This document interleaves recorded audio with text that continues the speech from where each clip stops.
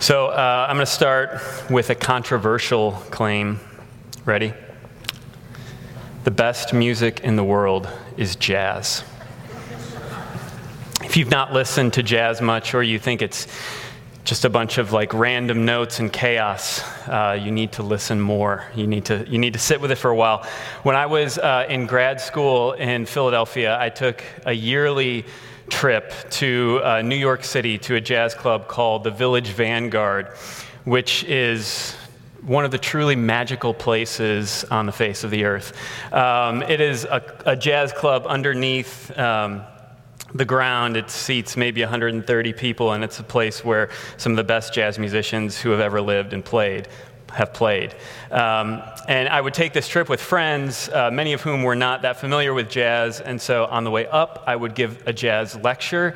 And at one point, there was a pre-assignment, so they had to listen to stuff and then write down notes and thoughts. And all of this was in the attempt to help them appreciate what they were about to experience. Because the beautiful thing about jazz music and why it so grips me and I love it so much is, so you have a song and you have musicians, right? And there's a feel to the song, and there's a structure, and then there's the harmony, the chords. And in that, it's not different. Everything we just played, a few minutes ago had all of those elements. But then the beautiful thing about jazz is, from that foundation of the groove, the feel, the structure, and the harmony, the musicians then make new melodies. And they compose on the spot and in the moment with one another. And just this past month, I've seen Christian McBride, this fantastic musician, twice in the city of Chicago. And it is amazing to listen to someone who has so dwelt in the music and it so resonates in him that he can just, in a moment, he plays upright bass, and he can just start going on that bass, and everything he plays, it fits perfectly with the music. It is true to the song, and yet it is this new and fresh expression in the moment with all the musicians there. And living the Christian life is a lot like jazz.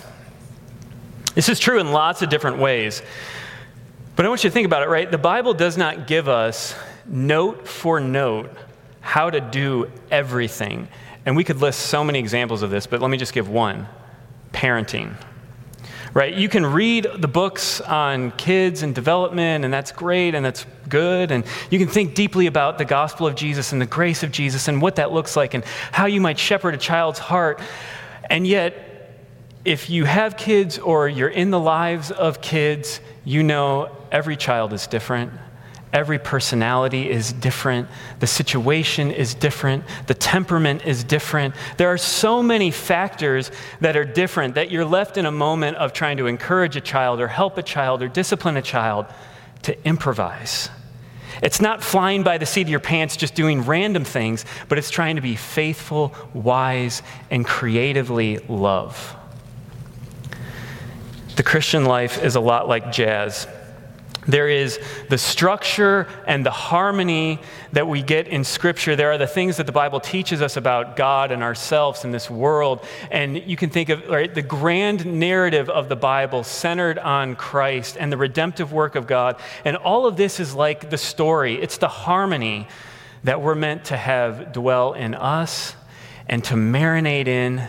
And from that then go out into the world and improvise faithfully, creatively, wisely, living and following Jesus. And here's why I'm talking about this today. This isn't just me going off on a subject that I love.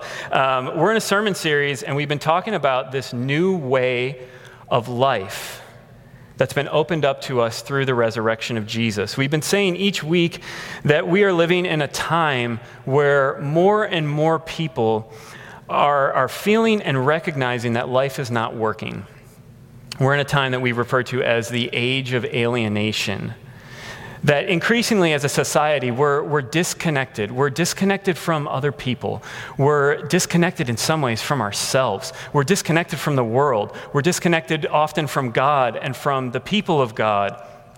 And yet the good news that we celebrated on Easter Sunday and that we celebrate every week here at Trinity, but we've been especially thinking about in this sermon series, is how God came into the world in the person of Jesus and perfectly loved God and loved his neighbor, and then went to the cross to die for us, but then was raised again from the dead. And through his resurrection, this new way of life has been opened to us. And last week, Jeff preached really kind of one of the probably the pivotal sermon in the series. So if you didn't listen to it, you should really go back and listen to it.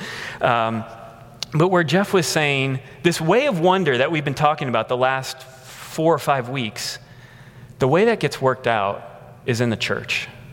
It gets worked out together. That you can't do this new way by yourself. If you are someone who believes in Jesus, you've been united to Jesus by faith, you belong to Jesus, and through that now, you are united and belong to one another, his body. And so we need one another to live this way. So this morning, I want to take kind of going off of what Jeff said last week and think a little bit deeper about the way of Jesus and the household. A few times in the sermon series, Jeff's mentioned a book by Andy Crouch that is really fantastic, and I would encourage you to maybe get it and read it. It's called The Life We're Looking For. And he has a chapter devoted to this subject, the household. So I want to start by giving his definition of a household. Listen to this. A household is a community of persons who may take shelter under one roof, but also and more fundamentally take shelter under one another's care and concern. Let me say that again. Think about what he's saying. A household is a community of persons who may take shelter under one roof, but also and more fundamentally take shelter under one another's care and concern. He goes on to say this. This quality of households, the way they extend beyond family formed by birth or marriage, is especially important because it means that, unlike family, households are places where every person can find a home. Widows, and especially orphans, have lost crucial members of their family, but they can and should be welcomed into households. Some people have outlived or been separated from all the family they know in the world, but they can still be members of a household. In our modern world, the demographic reality is that many people will never marry, but that doesn't mean that they cannot join a household. And this is why I wanted to begin by talking about jazz. Because what we're going to think about this morning, while I hope you will see it is grounded in Scripture, we don't have a simple step-by-step way to live as households following in the way of Jesus in the 21st century. So here's what I want to do. I want us to look at Ephesians chapter 2, which I'm going to call the foundational harmony, the chordal structure for understanding what the point of the household is. And then second, I want us to briefly consider how the foundational harmony of Ephesians 2 gets worked out and transforms the household in the New Testament era. And then finally, for us to ask the question, if this is all true, what would it look like in our day to do faithful, creative household living in the way of Jesus? So first, Ephesians chapter 2, the foundational harmony. In every culture, you tend to have divisions within that culture of people who can't or won't live together and share life together. Those divisions could be based on wealth or social status or politics or race or something else. But in the first century world, one of those divisions, a division that went back centuries, was the division between Jew and Gentile. And if we're going to appreciate what this text is talking about, we have to try to understand that division a little bit. So Ben Sira, a 2nd century BC Jewish text that would have been reflective of Jewish thinking in the time of Jesus and Paul. Ben Sira connects the value of a person and their honor with their keeping of God's covenant. And so just a minute ago, we did a catechism, which is a teaching tool that gives a question and an answer. Ben Sira has something kind of like this, and listen to this. What race is worthy of honor? The human race. What race is worthy of honor? Those who fear the Lord. What race is unworthy of honor? The human race. What race is unworthy of honor? Those who transgress the commandments. Now imagine growing up as a Jewish person, growing up and this is how you thought about honor and value, the value of persons. You live in a world where you're really weird because you keep Torah. You don't participate in idol worship. You don't go to the various temples. You live in a world where you're really weird and you don't eat with the Gentiles. You don't really associate with the Gentiles. You don't go in the Gentiles' home. And in the language of Ephesians 2, verse 11, you're part of the circumcision. You're the ones who keep covenant. Well, what about the Gentiles, the non-Jews, the Gentiles living in the Roman Empire? This is how one scholar summarized it. Jews were, in the eyes of the majority, as good as atheists and every bit as dishonorable. Circumcision, the mark revered among the Jews as a sign of being included in the covenant of Abraham and the covenant of Moses, was viewed as barbaric mutilation of the human body. Between the prohibition of idols, which would have been present and honored even at a private dinner party by a Greek or a Roman, and the dietary and purity laws of the Torah, Jews were severely restricted in their interaction with non-Jews.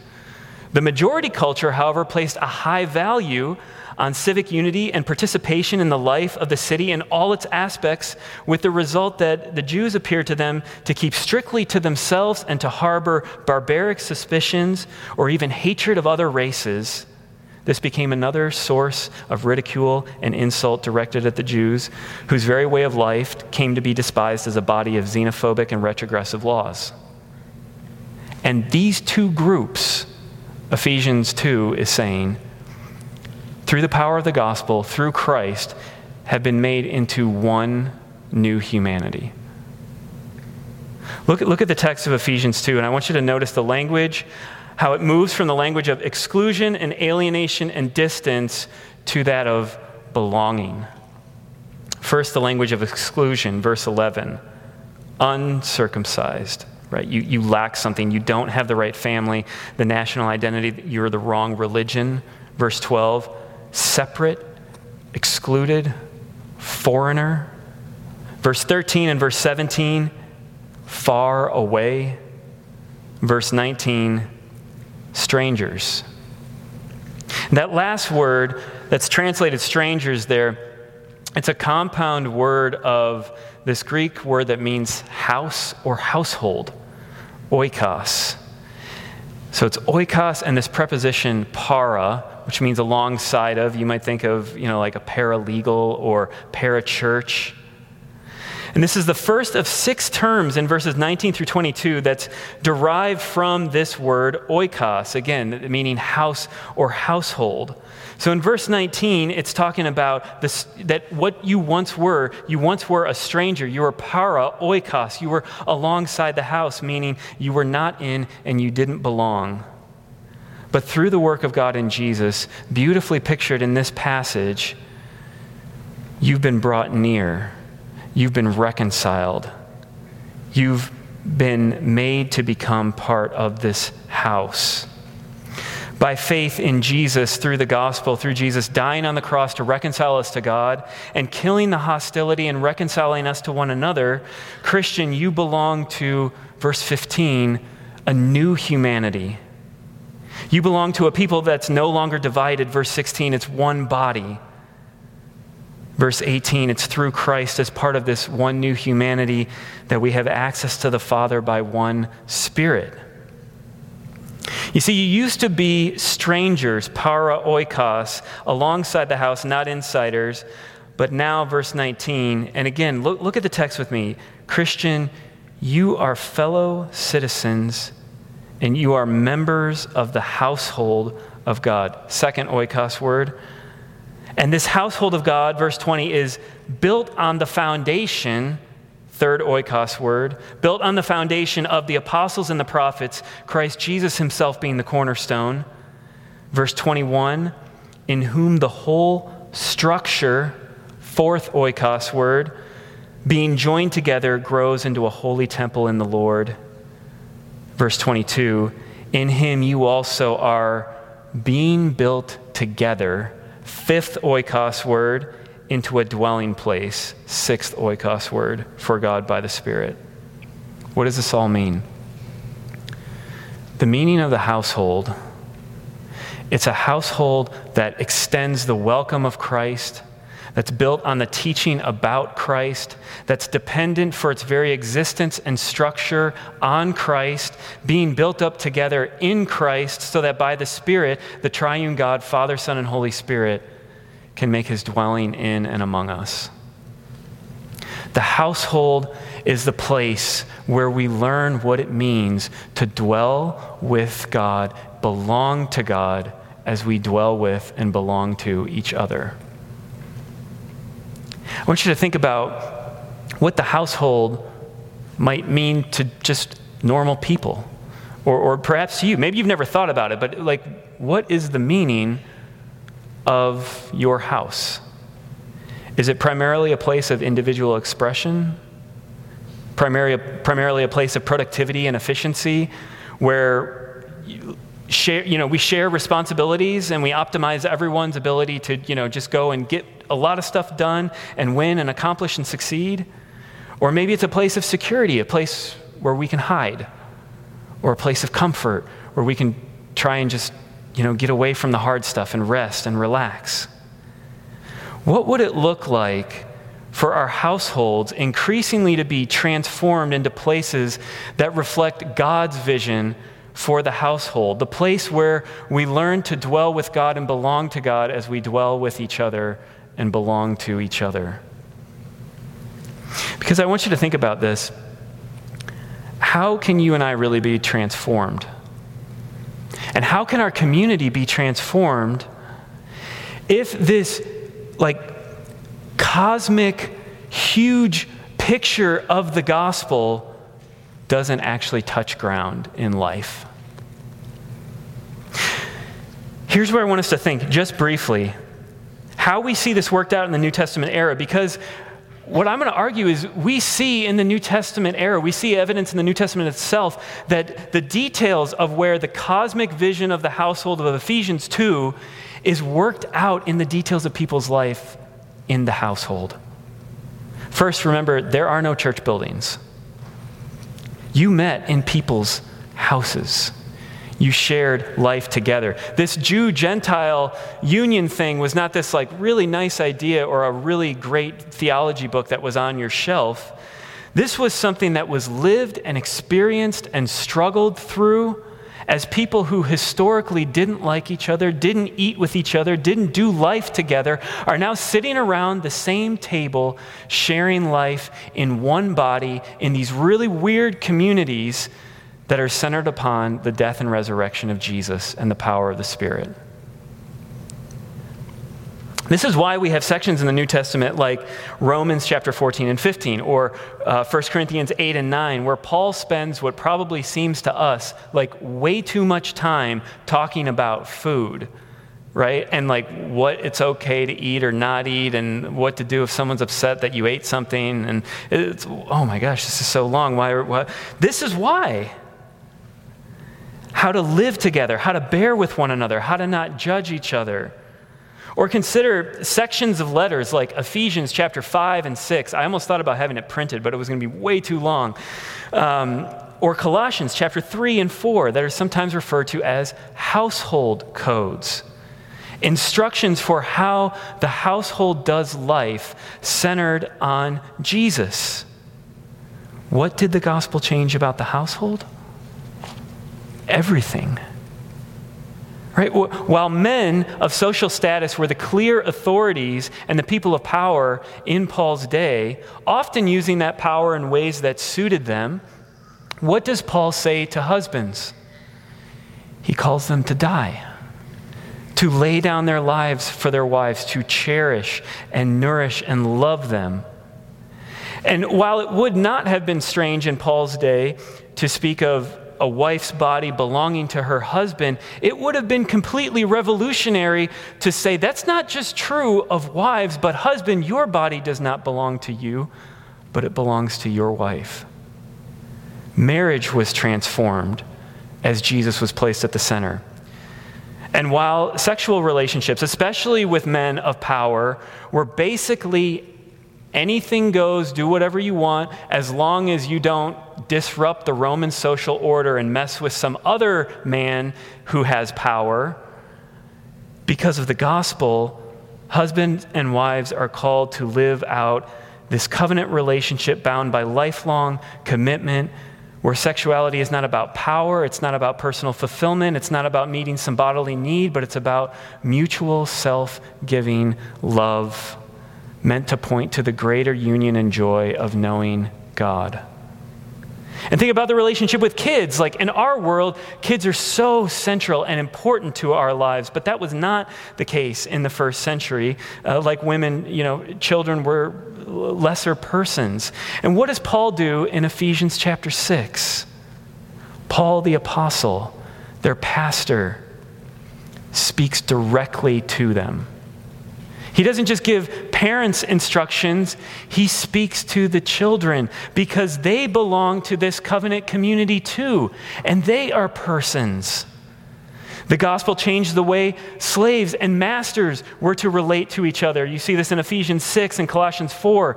But in addition to that, some of you may well know the letter Philemon in the New Testament, where Paul writes to a wealthy Christian man whose slave had run away.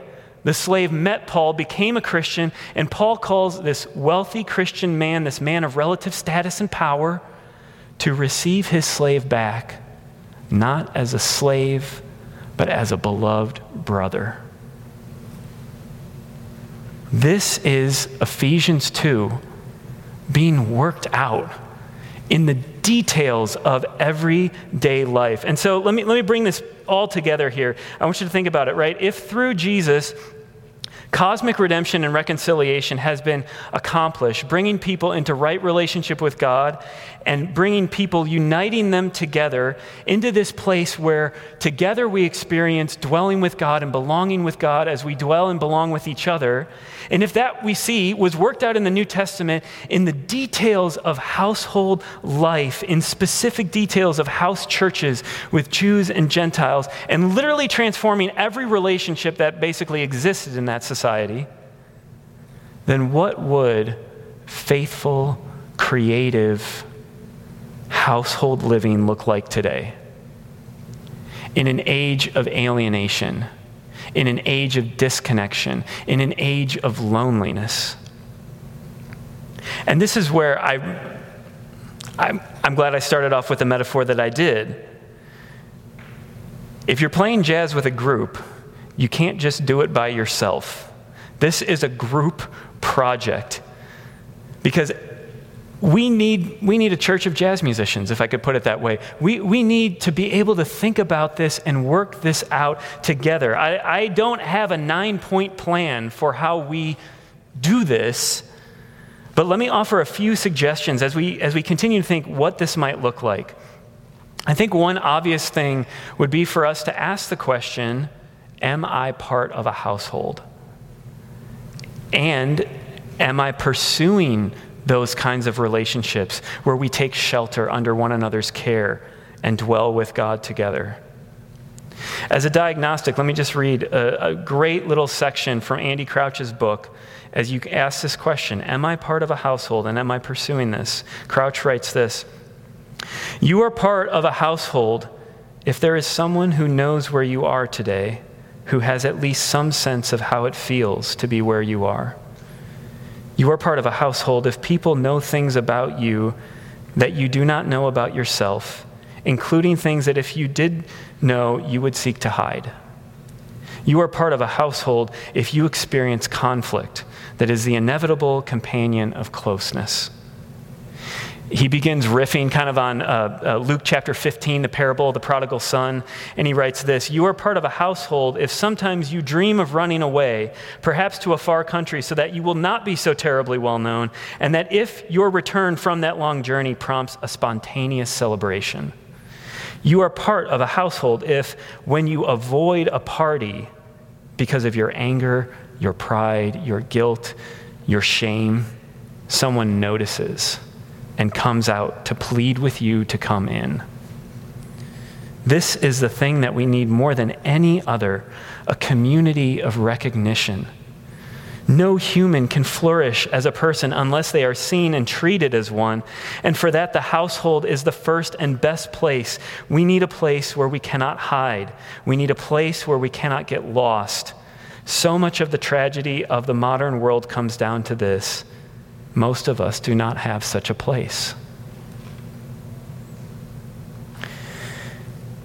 Here's where I would say Trinity is actually different. Gloriously different. Not perfect, but different, because I know and I have experienced in this church this kind of welcome and care. And I know others who have experienced it and who are seeking to live out this vision of the household.